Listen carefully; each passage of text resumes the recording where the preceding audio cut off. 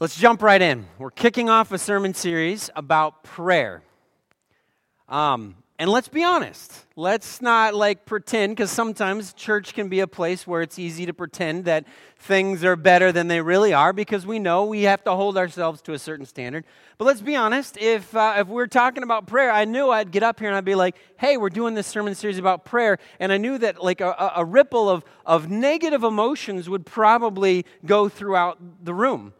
Not because we don't like prayer, we don't want to know more about prayer, but because there's a couple of emotions that we associate with prayer, maybe particularly our prayer lives. And this is particularly true if you grew up in church and you have some sense of what prayer is and what your expectations are with regard to prayer. So for a lot of us, there is maybe not this word, but this sensation comes into our minds when we think about prayer, and it's this word.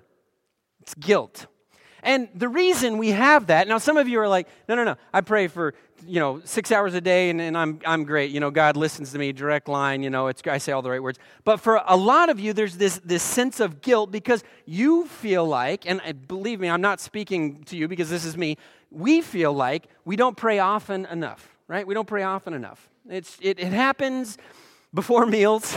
It happens if we're about to go on a long road trip and we're a little worried about the other drivers on the road, but we don't pray often enough. And then we worry because our prayers aren't necessarily long enough. We hear about Jesus praying all night, and then here we are 10 minutes in and we're checking our watch and we're like, man, I don't know if I can keep this rolling. I don't know, all night stuff, this is a little ridiculous. So I think we don't think we pray often enough, and we certainly don't feel like we pray long enough. So I've been preparing for this message series for a couple of months, and I've been reading these books, and a lot of them are called just prayer. So if you look up a book about prayer and it's called prayer, you're like, oh, this is going to be good, right? It says what it is right in there. And in these books, particularly one by a guy named Philip Yancey, if you're interested, a very, very good book. But he writes about these historical Christians who were kind of known for their prayer lives. And in particular, he writes about a couple different people, for example, names you've heard of, like Martin Luther. He prayed for 3 hours a day. 3 hours a day he prayed. That's a lot of prayer, right? John Wesley, actually, I have a picture of him up here. John Wesley, pretty well-known guy, started a pretty big movement within Christendom, and he was quoted as saying, I think very little of a man who does not pray for 4 hours a day. Now, you hear that and you're like, okay, well, I'm out. I got stuff to do. I got other things in my life. If that's the standard by which we measure ourselves as, followers of Jesus, then I'm done for. You remember, how many of you, if you grew up around the church, you remember the hymn, Sweet Hour of Prayer? I remember as a teenager thinking, God is just going to strike me dead because I did not spend a sweet hour of anything in prayer. Like this, maybe 15 minutes if I'm lucky. And so there's this sense of guilt, for me, a pervading sense of guilt with regard to prayer. And I think that's probably true for a lot of us in the room, because we feel like my prayer life should have more depth and it should be longer. And maybe you've tried praying at night. You've tried, ending your day in prayer, and you lay your head down on your pillow and you're like, I'm going to pray, and you start, and pretty soon you're sawing logs, right? There's better or worse ways rather to fall asleep, but you're like, I fell asleep on God. That can't be good, right? Or maybe you've decided, I'm going to get up early and I'm going to pray because that's what I think God would do. It talks about Jesus in the book of Luke. It talks about he rose very early in the morning. The Bible says very early in the morning. And then, you set your alarm and you're like, I'm going to do this. And then the siren call of that snooze button. And then again and again. And pretty soon you're just on with your day. And I think for a lot of us, prayer comes with at least a little bit of a sense of guilt. Now, for me in particular, it wasn't just guilt, but for me, there's another word that I would associate with prayer that I think is, again, maybe a common experience, and it's this word, confusion. Because I don't often understand, how does this work? But God, you said you know what we need before we even ask, but we still have to ask for some reason. Why don't you just give us what you need? Why don't we just skip the whole asking portion? Or maybe fasting is something that you've wondered about, because the Bible talks about this fasting. Does not eating food somehow supercharge our prayers? And so it gives them a little bit of energy boost so they can get all the way up to God, but if you don't fast, they don't quite get there. What is fasting? What does not eating food have to do with prayer? And I know that there's lots of thoughts that people have had and lots of answers that people have, but I've been puzzled by prayer? Like, what do we do? What is this? Why do we do this? Why do we say this in this certain way? And of course, if you grew up around church, like you probably grew up in an environment in which you could probably quote the prayers as they were being prayed because they often got routine. Like they would call on brother so-and-so and you'd be like, oh, he's going to say Lord probably 70 times in this prayer. It's just a filler word. And you know he's going to start with Father in heaven, and then you know he's going to end with in Jesus' name, amen. And we just throw a little bit of our own stuff in there and kind of mix it all up, and we just hope something happens. For me, prayer has been confusing, and that's a confession. I'm not saying that it's a good thing, but it's been confusing because I don't understand what is this relationship? Why do I have to say these things to a God who already knows everything and already knows what I need and already knows what I'm thinking? What is this about? In fact, if it really gets, and I'm not trying to make a bleak picture of prayer here, but I think I want to cast a wide net and tap into a lot of our common experiences when it comes to prayer. Because I think that there's something important that we have to get at that maybe many of us have kind of languished without much of a prayer interaction with God for years. So I want to do something, and I want you to just kind of call to mind some of the verses having to do with prayer that you can think of. And what we're going to do for just a minute is we're just going to rip those verses right out of their context, and we're going to create this patchwork theology of prayer. These are the verses that come into your mind when you're thinking about what do I got to do when I pray. So you might be thinking of a verse like in the book of Matthew chapter 6, verse 7, where Jesus says, when you pray, do not keep on babbling. Right? Don't keep talking. Don't make a show of lengthy prayers. And you can think about, oh yeah, man, I remember Uncle so-and-so. We'd go over to his house for a meal Sunday afternoon, and the food would be cold by the time he got done with that prayer. We were praying for everybody and their uncle and their brother and other countries. Like, do not babble on in your prayers. Okay, I can get behind that. That's straight from the words of the mouth of Jesus.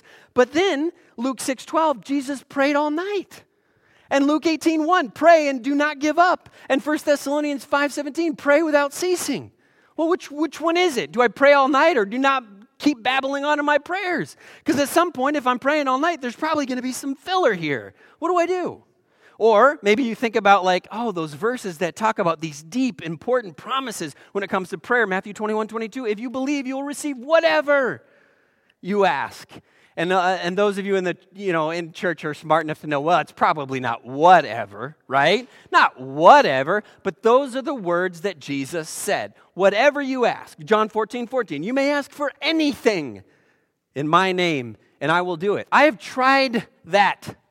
Anything. God, you said anything, right? I've tried that.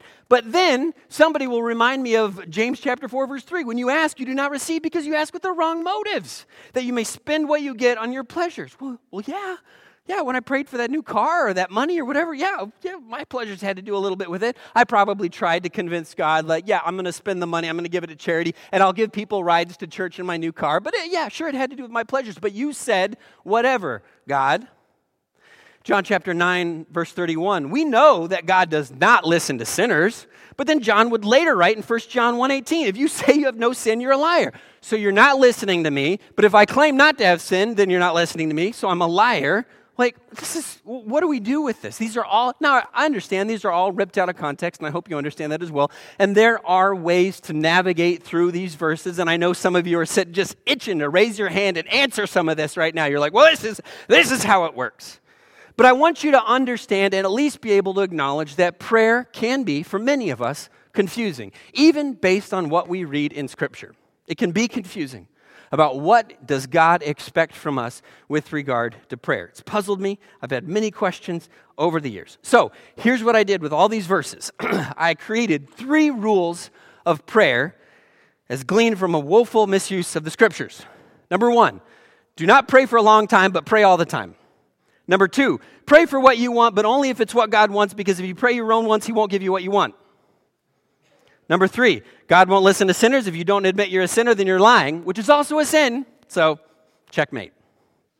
Those are the 3 rules of prayer. This is the struggle with prayer that I have when I stop and I'm like, okay, God, I want you to listen to my needs and help and do and fix and whatever. Even good prayers like, thank you for this and I praise you for this. These are the things that come into my mind and I'm like, what is going on? What do I do? How do I work through this? How do I figure out? And it doesn't even get into other questions about, is God really going to change His mind? If God intends to do this and I come to Him in prayer, is He really going to change His mind? And isn't what He wants to do anyway? And so most of our prayers end up being sort of these sort of weak, ineffective ineffectual God. Do whatever you want. I'm going to go do whatever I want, and we'll just go on with our day. God, how does that sound? And that, for many of us, is the summation of our prayer life. For me, it's the summation of what often my prayer life has been. God, I guess you do what you think is right, and you just let me know if I need to change something here or there, but we'll get it figured out, right? Romans chapter 8, verse 26, even Paul says this, we do not know how to pray as we should. We do not know how to pray as we should. I totally agree with Paul here. I do not know how to pray as I should. God, how do I pray? And it paints a bit of a confusing picture about prayer. And I know for some of you are like, wait a second, I thought we were going to come away all inspired about praying. And you're showing us all these confusing and difficult verses. But prayer is presented as a central part of our relationship to God, but it's often experienced as difficult, confusing, and if we are being perfectly honest, which is dangerous to do on a Sunday morning from a stage, it's often boring. Oh, Patrick, you just went too far. Prayer is boring. I am telling you my experience with prayer. If I was a 16-year-old kid and somebody was like, hey, we're going to go pray for 4 hours, I would be like, no, thank you. That sounds awful. Boring. And again, maybe I'm being too honest here. Maybe we shouldn't actually talk about what people are experiencing when they think about their prayer lives. But this is what I thought, is that prayer was only for a few super Christians like John Wesley, and some of you in the room, because some of you, this is not your experience at all. Some of you are like, I wake up wide awake at 3:30 a.m. and I'm just ready to go in prayer and, praising Jesus. But for many of us, for me, this has been a guilt-ridden, confusing part of my relationship with God. It really has. And so when I began this process of studying for it, I was hungry to know what God wanted from me with regard to prayer. It's a central part of my relationship with God. What does God want from me? So, I don't want to speak for you, but I want you to just be honest with yourself about where your prayer life is. If it's awesome, if it's John Wesley-like, great, fantastic. Then talk to somebody else or go pick some prayer requests off the wall and pray for those things because God is listening to you more than the rest of us. But if it's not, I just want to offer, maybe your prayer life has been a little bit like, I think there's 3 ways for those of us that settle in our prayer life, there's 3 ways that it kind of manifests itself. Number 1 is sort of a daily routine. We do it. It's like brushing our teeth. We do it because we're supposed to do it. We're not sure if it's really going to save us from cavities or having to go to the dentist, but we do it because that's just what we're supposed to do. But it's not. There's no life or vibrancy or vitality in our prayer lives. For some of you, your prayer life is like a lottery ticket.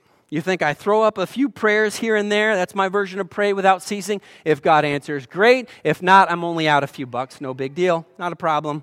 No big deal. I'm not investing too much in it. I'm not getting down on my knees and begging God to answer a prayer, because if I do, I'm opening myself up to God not doing what I'm asking Him to do, and then I'm going to have some serious questions about God is and what He can do, or maybe my own faith.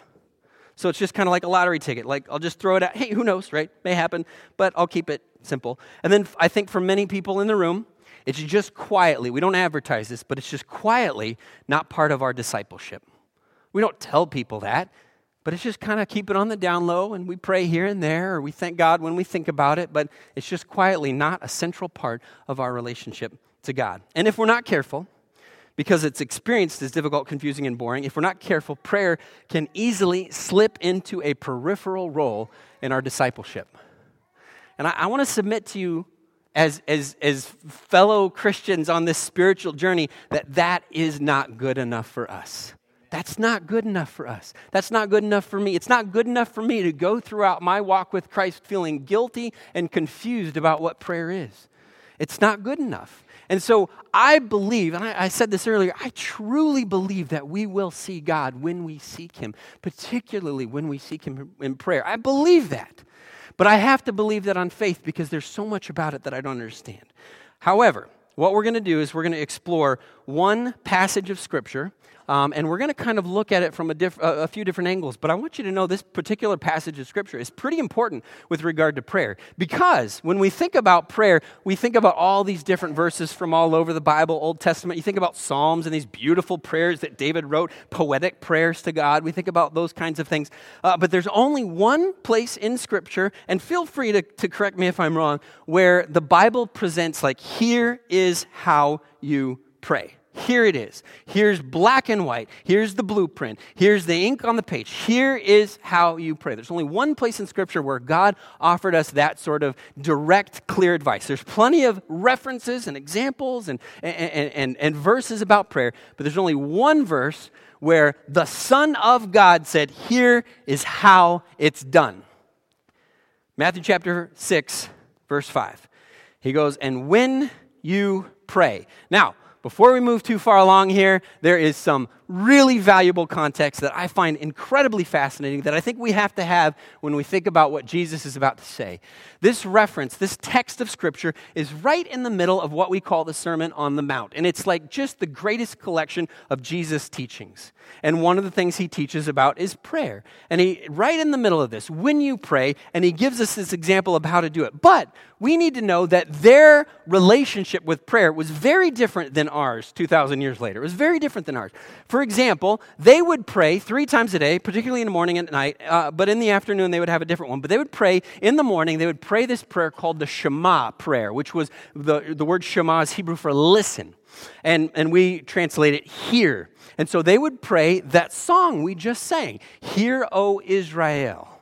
And they would pray like, hey, listen, God is one God. All these other crazy nations, they believe in all these crazy gods, but our God is one God. And we love him with all our heart and our soul and our mind. That was the prayer they prayed. That was the thing that anchored them in the morning, afternoon, and evening. They prayed that prayer. And so when Jesus is speaking to the context of prayer, it's not just like we have this relationship with prayer where we're just like, well, I say prayers here before my meals, and Jesus did that. We have examples of that. But it's not that. This was the bones. This was the framework. This was the structure of their prayer relationship with God. Just a fun little tidbit for those of you that like to geek out on Scripture a little bit. In the book of Acts chapter 2, verse 42, where it talks about the apostles devoting themselves to breaking bread, fellowship, the word in there where it talks about they devoted themselves to prayer, the word is literally, and I don't know why the translators made this decision, but it is a plural, and it has a definite article in front of it. So they devoted themselves to the prayers. Sounds a little bit different than what we might think. In fact, 7 verses later in Acts chapter 3, verse 1, Peter and John were going up to the temple at the time of prayer to offer the prayers. And so I kind of wonder if Jesus was offering them this example of prayer that was supposed to anchor them throughout the day as they prayed, because their relationship, their prayer relationship, was something that happened in the morning, at noon, and night. In fact, the reason you get the texts at 9 a.m. is because that was the example that we have. I thought, hey, what's a biblical time to send these texts? 9 a.m., time of prayers. That sounds good to me. Let's do that. So they had this framework of daily prayers. I think that's kind of cool. And I think it's interesting to think about Acts 2:42, how they devoted themselves to the prayers. The prayers. These prayers that the Hebrew people had been praying for thousands of years. So they had this practice, and this is what Jesus was speaking into. So he begins to teach him, and when you pray, and then he says 2 words that just kind of blow me away. When you pray, do not. Why are you starting off with the do nots? Like, just give us a good basic example of prayer, and then we'll go from there. When you pray, do not. And I think this is so fascinating because Jesus had this crowd gathered to whom he's speaking, and he's talking about this daily fundamental interaction with God that somehow people, or they had examples of people doing it wrong. I have heard preachers and teachers say there's no wrong way to pray, not according to Jesus. There is a wrong way to pray, and here's what you do not do. Okay, well, I'm kind of tuned in. And what he's talking about is a shift that needs to take place to understand what prayer was and was not. How many of you would rather receive a text than receive a call? Yeah, all right, we just divided the room by age here. And how many of you would be like, just call me, this texting business is ridiculous? Yeah, all right, there's the generational thing here with a few exceptions there, here and there. All right, so This is so funny because I feel like I bridge the divide a little bit. There's part of me who, I'll text somebody and they'll call me back and I'm like, why are you calling me back? I texted you. Clearly, I don't want to talk to you on the phone or I would have called you. But whatever. So I feel like I bridge this divide just a little bit. But everybody has different texting etiquette. You know what I mean? Different texting etiquette, which means I think if you're over a certain age, I don't know what that age is, but if you're over a certain age, you text with proper capitalization and commas and punctuation. If you are under a certain age, it is the wild, wild west. You just do whatever you want, and we're supposed to figure it out. You don't even write words out. You just use letters for entire words, and we don't know what you're talking about. I literally sometimes have to go to the internet and search, what does that combination of letters mean? Because I don't know. What does that mean? SMH? I hope it's not something bad. Oh, shaking my head. Okay, I did something. Okay, I'm getting it. But it's the Wild West. So, in fact, without naming any names, I was helping someone in my family who was born post the year 2000, and I was helping them compose a text for a sensitive situation they were dealing with some friends at school. So I think, well, just give me the phone, I will type it out, and then I will give it back, and you can send what I wrote out, because what I wrote out is thoughtful and wise, and you should send that. And so I type it out, and I send it back, and they retype the whole thing. What are you doing? And they've said this to me. It looks like an old person typed it. And if by old you mean using proper writing habits, then yes, I'm old. I am, in my texting etiquette, I am a user of unnecessary exclamation points. Because, and this is why, and this is very important. This is important to take 30 seconds and talk about this from the stage at church. Because with a text, you cannot communicate body language. And so if I end everything with an exclamation point, you know that means I'm happy. And I want you to know that I am happy. It's very important to me. You cannot communicate body language in a text, right? So in my texting relationship with Corrine, we have this texting etiquette. This is the way we do things. And so I know if certain things don't appear in the text that she may be communicating something to me subtly between the lines. Do you know what I mean? Let me give you an example. So I have screenshots here that I want to show you. Oh, man. Pray for me. All right. So this is me from my wife. I'm just, I'm here in the office and I'm thinking, hey, I just want to check in and see how things are going. So I send this text, hey, exclamation point, right? It's very important. How's your day going, right? Your, Y-O-U-R, not Y-O apostrophe R-E, right? All that kind of stuff. How's your day going? This is what I get back. Good. That's not good. There's no capitalization. There's no punctuation. If she had even put a period, I could know, she's not overjoyed, but she's not mad. But there's nothing. There's nothing. And I'm like, now some of you, this is par for the course for some of you. So sometimes when you text people, you don't realize it, but you're communicating to other people that you're upset at them. And you don't realize that, but I know. How exhausting must it be to text me, right? That's what you're thinking right now. What a pain. No wonder I call. There's too much drama going on. Can't deal with the politics. So I get this text back, good, and I'm like, oh boy, that's not good, no capital. Maybe she's just preoccupied. I want to assume the best, right? Want to assume the best. I'm going to give this another shot. I'm going to throw out another innocuous question and see what happens, see what I get back. So I write, any plans for lunch? ? All properly capitalized, all that sort of thing. It's good, it's simple. This is the response I get.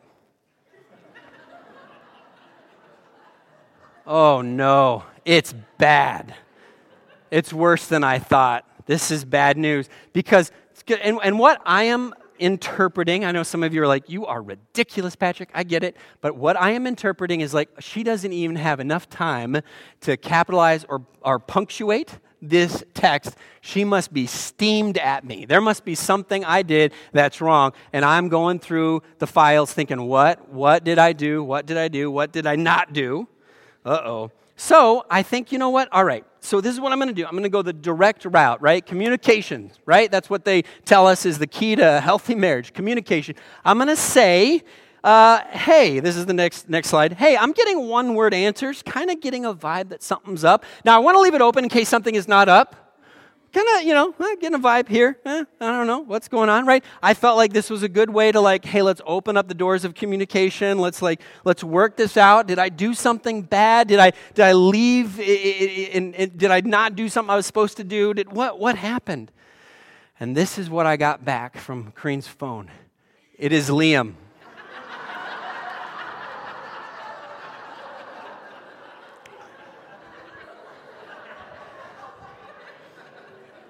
Now, you guys are smarter than me, because when I saw that, I was like, oh, Kareen's upset at Liam. I see. No. What had happened is Liam had not been feeling well, and so he had stayed home from school, and he had his mother's phone, and I was texting with my 6-year-old son. That completely explains the lack of grammar and capitalization. It totally makes sense. I get it now. It doesn't mean anything bad's happening here. It doesn't mean that I'm on the rocks or I'm on the outs. It means that I'm texting with my 6-year-old. It is a big mental shift in my interaction here, right? It's a big mental shift. And I'm thankful that I didn't get more worked up and say something more rude or mean, because I would have been assuming things that weren't true. Now, this is important. When I understand to whom I am speaking, it makes a huge difference in how I interact with them. When I understand to whom I am speaking, it makes a huge difference in how I interact with that person. And so Jesus starts off with these instructions on how to pray with do not, because he's pointing to a mental shift that needs to take place in your prayer life. He's pointing to a mental shift because our prayers are similar to us texting, and we're getting back these responses or lack of responses, and we don't understand. We're reading into the text something that may or may not be true. We need to go through a mental shift in our interactions with God, and that is exactly what Jesus is pointing out in this passage. This is so important. So Matthew chapter 6, verse 5, and when you pray, do not be like the hypocrites, for they love to pray, standing in the synagogues and on the street corners to be seen by others. Truly, I tell you, they have received their reward in full. So they were spending that morning routine of their prayer or that lunchtime routine of their prayer. They were waiting till traffic was heavy, and then they would stand out there on the street corner, and they would lift their arms, and they would pray to God, and they would thank God that they were not like all these other ridiculous people who hadn't stopped to pray. And it wasn't about, they weren't talking to God. And Jesus is like, if you're going to pray, first of all, you should be talking to me. You shouldn't be using this for your own self-aggrandizement, right? And it's the first century equivalent of us trying to get likes on our Instagram or Facebook posts because we're doing something spiritual, right? It's the same exact thing. Got to get those likes coming in, and that's all these guys were doing. They were trying to get the likes coming in. And Jesus says, you have your reward in full. Verse 6, but when you pray, go into your room, close the door, pray to your Father who is unseen. And that's how I want you to pray, unseen. Then your Father who sees what is done in secret will reward you. Real quick, is he talking about hard and fast rules? Do you have to go into your closet and pray? Absolutely not. Did Jesus own a closet? No. He spent most of his time praying outside, in fact, with other people. The Bible frequently says Jesus was by himself with his apostles. And you're like, you're not by yourself with your apostles. And he was praying.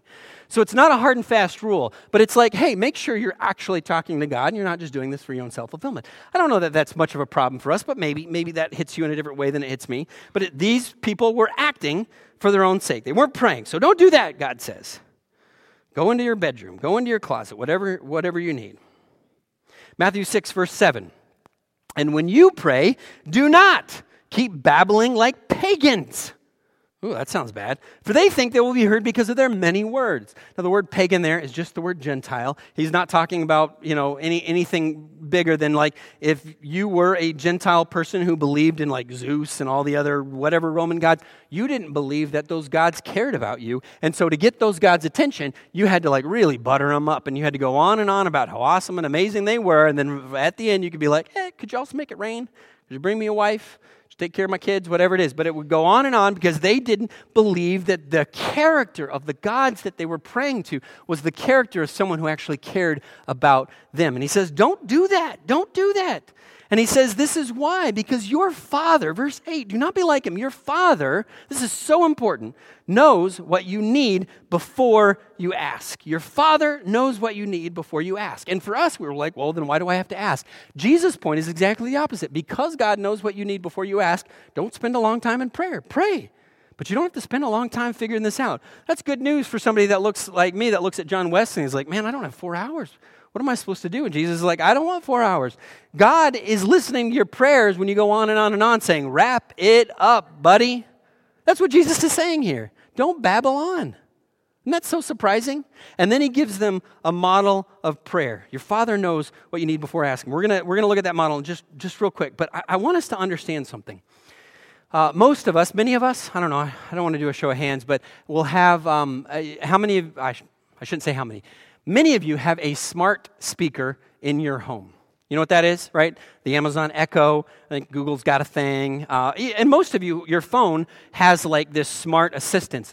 And you can speak to your phone and your phone will answer. You can ask it to tell you jokes. You can ask it to schedule, put things in your calendar. You can ask it to text. You can ask it to call. I mean, it's pretty amazing. And now they've got these devices that can go in your home and you can put it around your home and you can ask this device to do things in your home. Like I can find out what's the temperature. I can listen to the news. I can have this thing play a song for me. And so for the device we have is an Amazon Echo, and to activate it, you got to say, Alexa, and then you got to ask it what to do. Now, the technology's really good, but it's not quite there yet, because sometimes you have to say the right phrase in the right way for Alexa to actually get to do what you want her to do, it to do, right? And sometimes if you don't say just the right thing in just the right way, she won't give you what you want, or she'll give you the wrong thing. So you could say like, we use it to play bedtime music at night for my little guy when he's sleeping. And so we say, hey, Alexa, play bedtime music. And Alexa will never done this exactly, but Alexa will sometimes play the wrong,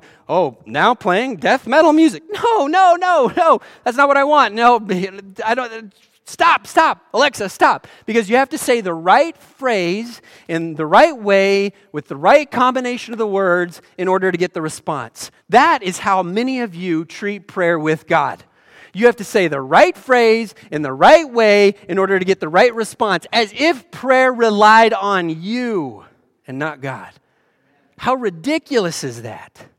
How ridiculous is that? And God says it's not about a lengthy prayer. It's not about saying all the things. And he gives them a prayer that in the original Greek language is 57 words and doesn't include so many things that we think should be included in prayer.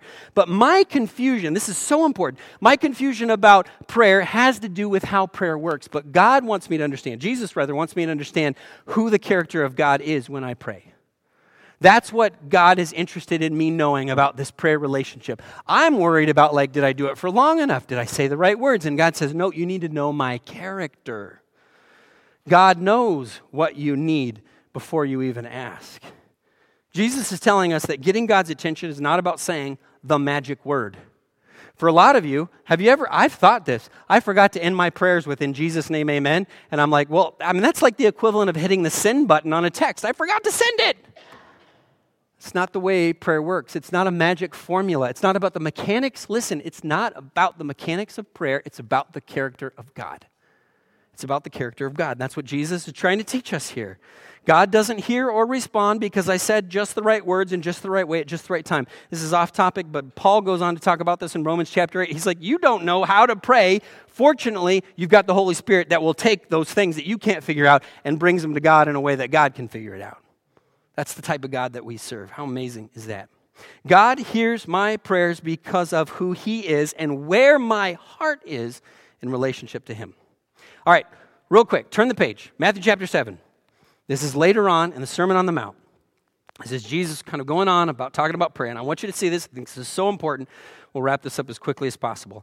Matthew chapter 7, verse 7. Ask, and it will be given to you. Oh, I like that. That's good. Seek, and you will find. Knock, and the door will be opened to you. I like that. This is the character of God. For everyone who receives, or who asks, receives. The one who seeks, finds. And the one who knocks, the door will be opened. And then he talks about, this is important for us to know, believers, people who are following me and learning about God. Verse 9, which of you, if your son asks for bread, will give him a stone? That's not the character of God. Or if he asks for a fish, we'll give him a snake.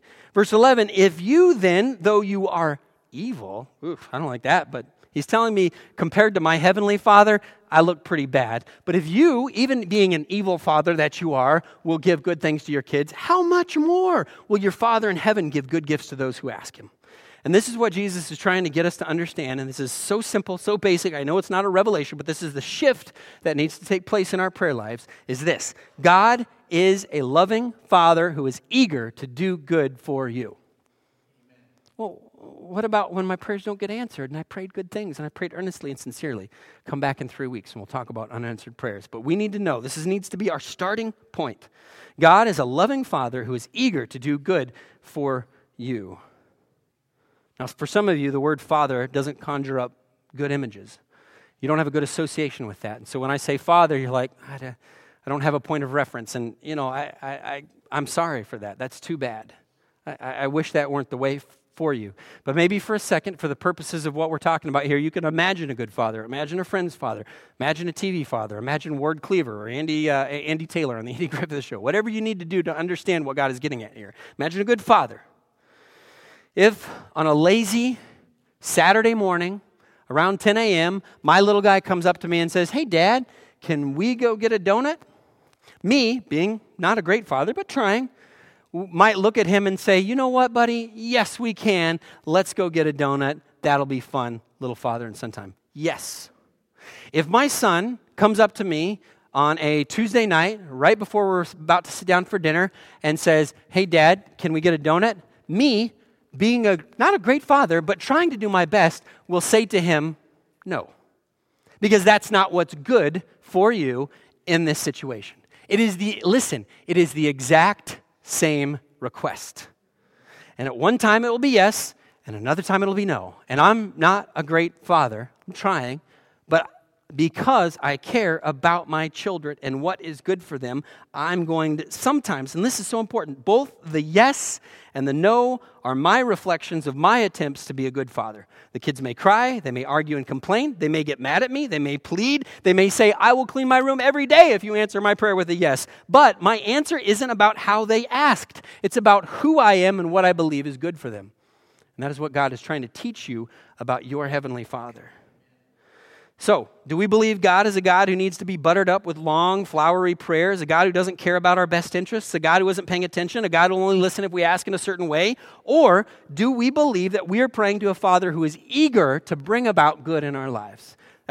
There's so many questions, but understand that starting at that place, it doesn't answer all our questions, but it lessens them. It helps us understand the person that we're speaking with, the person we're talking to. He is a good Father, from whom every good and perfect gift comes down, the Father of lights. Sometimes his no is an indication of his goodness. All right, let me wrap up. And I want us to do something together as we finish. This is what he says in Matthew chapter 6, verse 9. "This, then, is how you should pray." And I want us, if you would, for us as a church to recite this prayer together. You know it. Maybe you're so familiar with it, it doesn't have any meaning anymore. But I just want you to know, as we start this journey of prayer, what the model, the pattern, the structure that Jesus gives us in order to pray to God. So we're gonna recite this prayer together, if you would, as we wrap up this morning. Our Father in heaven, hallowed be your name. Your kingdom come, your will be done on earth as it is in heaven. Give us today our daily bread, and forgive us our debts as we also have forgiven our debtors. And lead us not into temptation, but deliver us from the evil one. And this is my prayer. May you believe that you are praying, that you are speaking to a loving Father who is eager to bring about your good. Let's pray. Father in heaven, as we explore what prayer is, Lord, I know we will not answer all the questions. We will not solve all the problems. But Lord, help us to start here at square one, knowing that you are a good Father. I pray that truth, that conviction will fall on us in this room and that it will transform our prayer lives. Lord, help us to seek you and help us to believe in that promise that we will find you.